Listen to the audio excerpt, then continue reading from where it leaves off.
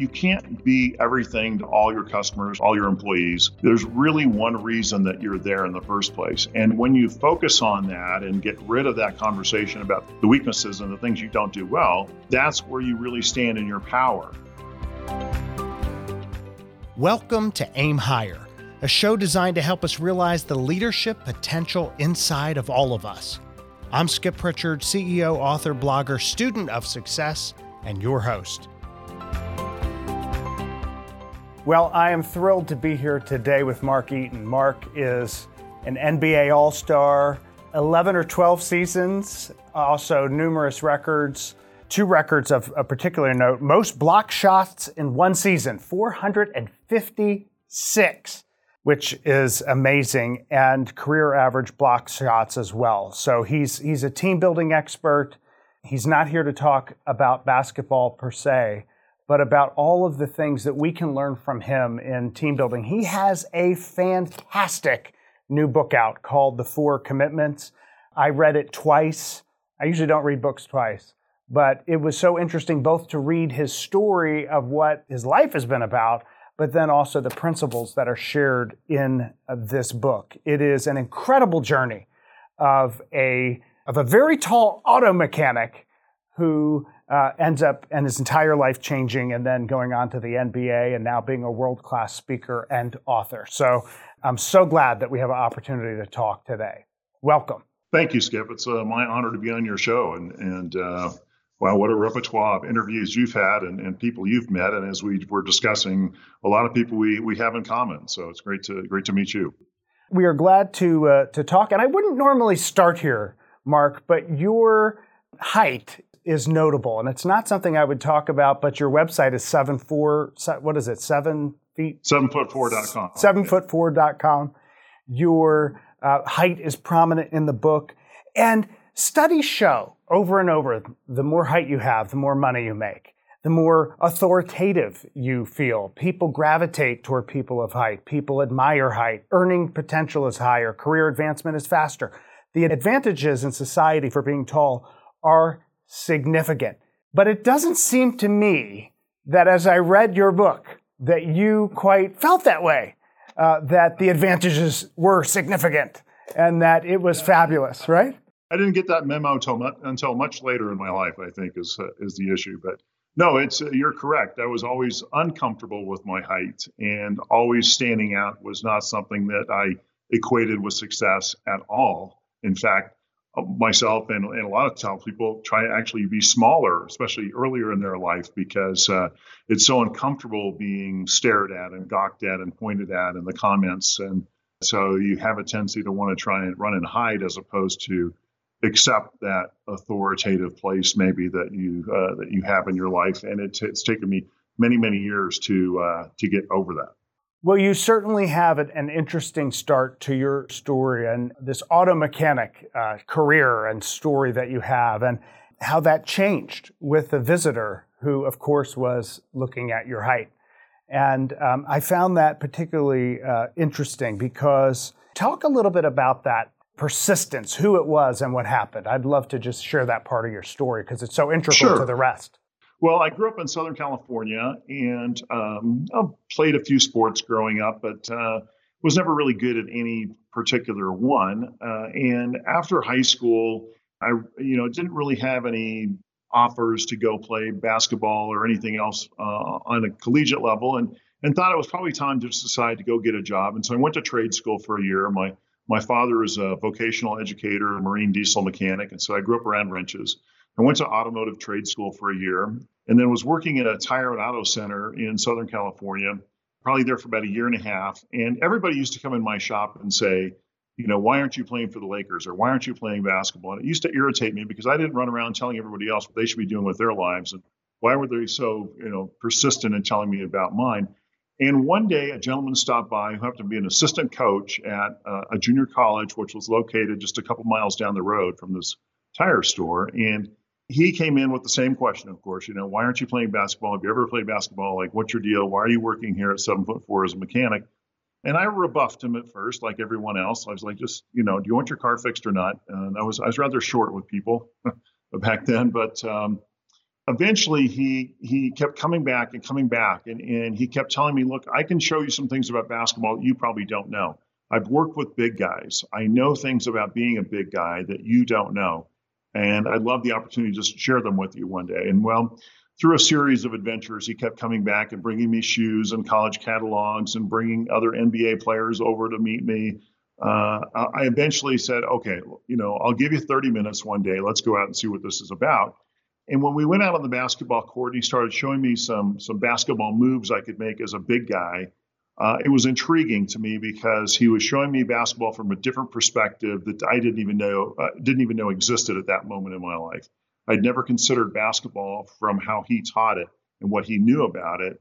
And it was intriguing enough where I said, well, maybe I'll give this a shot for a little while, just see what it's about. And I started working out with him in the evenings when I got done with my job. And eventually, after a few months, decided to go back to junior college just for 1 year to see what it would be like, but not give up my day job either, because I wanted that fallback that if it didn't work out, I could still go be a mechanic. And so that's kind of how it started. But it was his persistence and his willingness to say, look, if you want to do this, I'll be here for you every day. I'll meet you. We'll work out together. And I think that connection and that commitment is really what caused me to say, okay, I'll try it for a little while. He was persistent. I mean, he was fishing to just get you and finally hooked you. I think you were just satisfying him from your book. You were saying just because he would leave you alone finally if you did it. Yeah, he was very persistent. And not like from a sales perspective, but he just so cared about other people and could see something and had knowledge that he wanted to share with me. And he was so effervescent about it and excited about it that at times I was like, just settle down a little bit. I did just initially agree to go meet with him because I'm like, well, maybe if I go out on the court with him for 30 minutes, he'll leave me alone. I can go back to work because I had worked on a straight commission job. So every time he came in the shop, I wasn't making any money. That frustrated me also. And Coach Lubin, is that his name? Yeah, Tom Lubin. Mm-hmm. So he was persistent. How important then is it to you, for people in general, to find a mentor, find an encourager in career or in life? Is that a key component? I think it's critical because I think sometimes we look at life as we have to recreate the wheel. We've got to figure it all out on our own. And if you study motivation and success, and you mentioned, even just taller people, there are people that come along in your life that can teach you the right things if you're willing to listen at the right time. And at that moment in time, I was looking for something else. I didn't know what it was. I had no idea that it was sports. But there was something within me that said, I'll take a look at this. I'll give this a try for a little bit. And even though it was something that I'd only seen failure in prior to that experience, I thought, well, maybe this guy knows something that I don't know. And it's time for me to learn what that is. Well, Mark, I saw that several times in your book. It was something that struck me about you was, and it's not necessarily even one of the 4 commitments, but it's just something about you and your style, which was your willingness to seek advice. Over and over, you would ask somebody, you would seek somebody out, and even if the advice may not be what you wanted to hear, you seemed to need to hear it at that time. It also struck me as part of your story, part of your success, is this consistent looking for people and then kind of cornering them into a place to say, I want this advice. And you were sincere and genuine about it. And you ended up getting that feedback, whether it was about basketball or whether it was about something else. It seems to me that's a consistent theme. Is that accurate? It is. I've always been that way. And I'm not sure exactly why. I think maybe I'm always looking for my center or that place of groundedness or where do I stand? And I think when you're so big in the public eye, not from a celebrity standpoint, but just from a physical stature standpoint, and people are always poking at you and staring at you, you're always feeling like, well, where do I fit? Where do I go? Where do I stand? And it was through the advice of others that I started figuring that out. Okay, I can stand on the basketball court. That's something I can do. And there's somebody here who can teach me things I don't know. And then going forward in business and doing my speaking career, I was able to find those people because I did seek them out. We were talking about the National Speakers Association before we got started. That was another place I went and I said, I don't know who these people are. I don't know what they're doing, but they're making a success. of the business of speaking. What can I learn here? And I went there and I found a coach who helped me develop this presentation, and which ultimately led to this book. Because of that same thing, I was willing to sit down and say, well, what do you know that I don't, and how can I apply that? It seems to me that mindset is really rooted in humility, and that to be a winner and successful, and also to remain humble at the same time so that you're constantly learning, is what keeps you on that same track. So just an observation, but I certainly love that about you and your story. Early in the book, you talk about teamwork, and you say teamwork is very often misunderstood. I'd love for you to talk a little bit about how teamwork is misunderstood. Yes. I think one advantage of being a professional athlete is I had the opportunity to play team at the highest level. In sports, you always know where you stand on a daily basis, right? You just look at the scoreboard.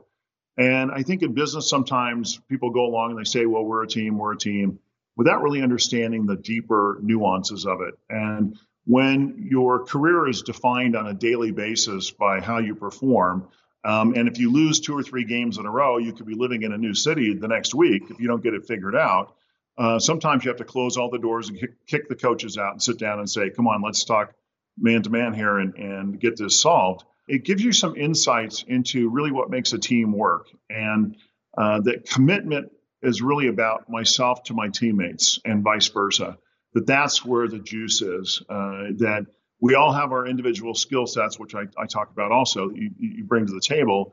But when the rubber meets the road, it's our ability to get along together in the common cause of the mission of where we're going and what we're doing that makes the magic happen. And I don't care what type of business you're in. It's the same thing in and out that I see over and over again, that is the missing link. Well, let's just talk a little bit about those 4 commitments. And I think it builds some of the components of teamwork that you're talking about in such a powerful way. I don't want to go through all the 4 commitments because we don't have time, and that's why people should read the book. But the first one is interesting because it's know your job. And that's not something that most people would think about when they think about teamwork and the 4 commitments of a winning team. But you start there, know your job. What does that mean? And where did you develop that context? So Coach Tom Lubin had given me some basics of basketball and how to do things as a big guy. And as I began to develop sort of an overall skill set of, how to shoot the ball, how to dribble the ball, et cetera, it gave me a beginning. But it wasn't until I was in college that I really started understanding what my forte was. Like, what did I bring to the table that differentiated myself from everybody else? And I had an interaction one afternoon at the men's gym at UCLA. And I really wasn't playing much at UCLA. In fact, I spent 2 years sitting on the bench there. One summer afternoon, I was working out at the gym, and Wilt Chamberlain pulled me aside. And he used to come down there and still work out with the young guys. He lived just above the campus up there in Bel Air, and he'd come down and work out with us at this men's gym. And he pulled me aside and he said, why are you running up and down the court trying to chase all these little shorter, faster players? He said, come with me and let me show you what your job is out on the basketball court. And he took me out on the court. And he put me in front of the basket and he said, you see this basket behind you? He said, your job is to stop players from getting there. Your job is to make them miss their shot. Your job is to collect the rebound and throw it up to the guard, and then to let them go down the other end and score it. And your job is to kind of cruise up to half court and then see what's going on. And it was a light bulb experience for me from the standpoint of he took all the mystery out of basketball and distilled it down to one significant, small, a large role for me that I could play, but one individual characteristic of my understanding of the game of basketball, and said, look, if you do this and you do it well, this is something that you can be great at. And it was like, wow, how did I miss this all those years of playing basketball? That this is what I could do well. And so I call that knowing your job. What's that one thing you need to focus on? And what are the things that you need to let go of? When I got to that level of playing basketball, there were things that other players did well, such as dribbling, shooting the ball better, things like that. And so it was critical for me to find out what my place was out on the basketball court. How could I help my team win? And how could I help myself individually by focusing on just one aspect of the game of basketball that I could really excel at? And so in business, I find the same things. You're running around trying to do all these things, put all these fires out. Well, what's the reason people do business with you? What do you bring to the party that you need to spend more time on that got you to where you're at? right now in the first place? And let's go back to that fundamental thing. So in the book, I explain that in greater detail, but that's knowing your job. That's focusing on the one thing you could be great at. I turned that little 5-minute conversation into a 12-year MBA career. 5 minutes with Wilt Chamberlain, who knew? And yeah, exactly. It is true even in business, those same things, and you do a great job of explaining that in the book, because people oftentimes try to do everything. When you do a performance review, people will say, here's everything you could do, and then people think, well, let me focus on these weak areas, but those weak areas are often because you shouldn't be doing them at all, and somebody else should pick up, and that's what teamwork is about. And it was very interesting to me, because if everyone is doing their part and their specialization and know their job, then that makes a great team. But it's not always thought about in the way that you put it so clearly in this book. It's also about honoring your role, because you can't be everything to all your customers, to all your employees. There's really one reason that you're there in the first place. And when you focus on that and get rid of that conversation about the weaknesses and the things you don't do well, and that's where you really stand in your power. And when I stand in my power and I'm honoring my role in the team, I give you the ability to honor your role on the team. And that's where the foundation starts. It's terrific. I just want to talk, I want to almost do a lightning round and just throw out a few words and just see what pops in your mind of things that you'd like to share, because there's so much in this book. That's why I had to read it twice. It's not really just the 4 commitments. I had an outline going, but there's all this other advice kind of weaved in. So just throw out a few words that you can just share something that pops into your head. Failure. Failure is a part of the process. There were many times I made the wrong decision, like going to UCLA, for instance. I thought that was going to be the ticket. I played well in junior college and thought UCLA is the name of the game. If you're in Southern California, that was the biggest name in college basketball. And I ended up sitting on the bench there for 2 years. I thought my career was over because of that. And at the same time, it gave me an opportunity to kind of find my own team in the NBA, or at least make some cold calls and find somebody who would give me a tryout. And I ended up coming to the Utah Jazz when they were a bad team in a bad market, and they could afford to give me the time to improve my skill set, and were willing to work with me over a longer period of time, and ended up working out well for both of us. But initially, once I got to UCLA and I had these dreams of being on national television and everything, and they didn't pan out, to me, that was abject failure. I thought I'd totally blown it. I thought I'd made the wrong choice, wrong school, wrong decision, and yet long term, it was a blessing in disguise. And you used it, because you even took those practices and made it your thing. How about this? Great coaching. Great coaching. In the world of basketball coaches, there's a little bit of everything, just like there are bosses. And I think that the great coaches are the ones who understood what my skills were and were able to position me to win. They taught me the things I needed to know. They were tough on me when I needed that. But they always could kind of keep the long term in focus and understand not only myself and my role, but the other players, and how putting them all together in the right combination and creating the play or the vision of where we were going, and holding to that vision, I think is what paid the greatest dividends. And I look back at the fundamental things I learned from a lot of the great coaches that I still hold as truths today, even in the business world, that have served me for 30 or 40 years, that I learned from these great coaches, because the fundamentals were of critical importance to them. What makes a winning team? What makes a winning team is, I'm going to go back to that commitment to the people around you. You certainly have to have great players. You have to have the skill and the right people in the right positions. But even doing that doesn't guarantee that you're going to win. It's that extra juice of really playing off of each other and understanding each other out there on the court, and a deeper rapport that only comes from spending time together. The more time you spend on the court, the more time you spend executing the play, and having those little failures along the way, or the plays that don't go well, gives you that deeper understanding and those nuances of where are my teammates on the court, to where you get to a place of sort of being in that zone where you don't even have to think about where your teammate is at any given time. You can feel them. You can see them through the back of your head. And that beauty of chemistry that occurs out there on the court is really where the wins come from. Well, Mark, this has been great. I just throw out these things, and you're so quick with it, so you know that you have been on quite a media tour. You are well experienced in this because they literally flow right out of experience. This book, as I said, The Four Commitments, it is great. It is your story. People will love it, even if they're not basketball fans, if they're not sports fans, because there's just so much packed into it in terms of success principles and teamwork and leadership. I just want to ask you about your transition from the court to a completely new world of author and speaker. And how are you enjoying it? I mean, that's a whole new thing, right? From going from auto mechanic, where you had to learn that, to a completely different world of basketball. And people think, oh, naturally, you just go off and speak, et cetera. Not so natural, right? How has that been for you? It's been challenging and rewarding, and it's not so natural because, as we were talking about, growing up being tall it's always been uncomfortable for me to a certain extent. And so putting myself out there to say, all right, not only going to play in the NBA, but now I'm going to walk on a stage and inspire 400 people that are sitting there that are like, who are you and what could you possibly know about my life, is a whole new challenge.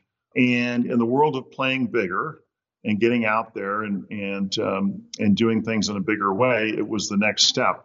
And it has been a transition. It was like starting all over again, because you go back to being a rookie of, I don't know anything. I don't know what I'm doing. I have a story. I don't know how to tell it well. And so I had to find the right people to help me. But it's been incredibly rewarding, because once I found that spot and I found that good juice, and people responded to it, like you mentioned in the book, that it helps people. And I guess that's what I'm all about, is that I've had great coaches and mentors who've come along in my life to show me what I needed to do next. And it is my hope that through this book and through my speaking, that I'm able to show other people those same things and give them the gifts that have been given to me as a way to kind of passing the message along of like, here's some things to be successful that I've learned, and I hope that they'll help you as well. And having that one person that comes up afterwards and saying, thank you, I really needed to hear that today. That's what makes it all worthwhile for me. And I continue to try and get better and learn more. And, being an author has been a whole nother conversation. It's all new. We're doing what and how does this work?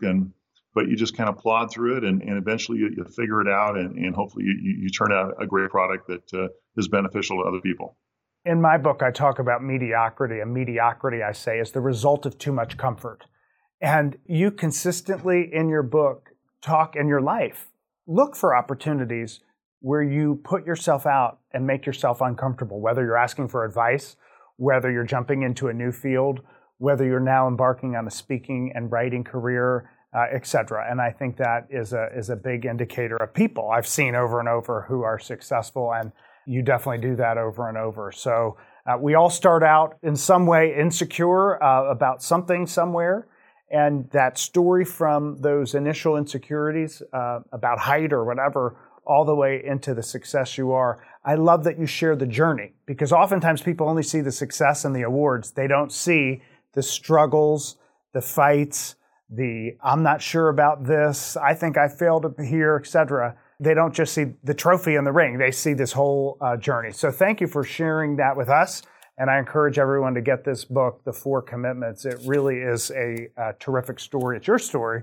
And thank you for sharing it with us today. I appreciate it so much, Mark. Well, thank you, Skip. It's been my honor to be on your show as well. And best wishes to you.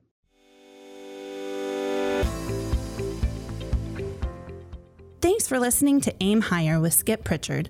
Check out skippritchard.com for more episodes, interviews, book reviews, and leadership insights.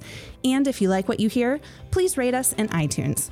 Until next time, remember, don't settle for the mediocre, always aim higher.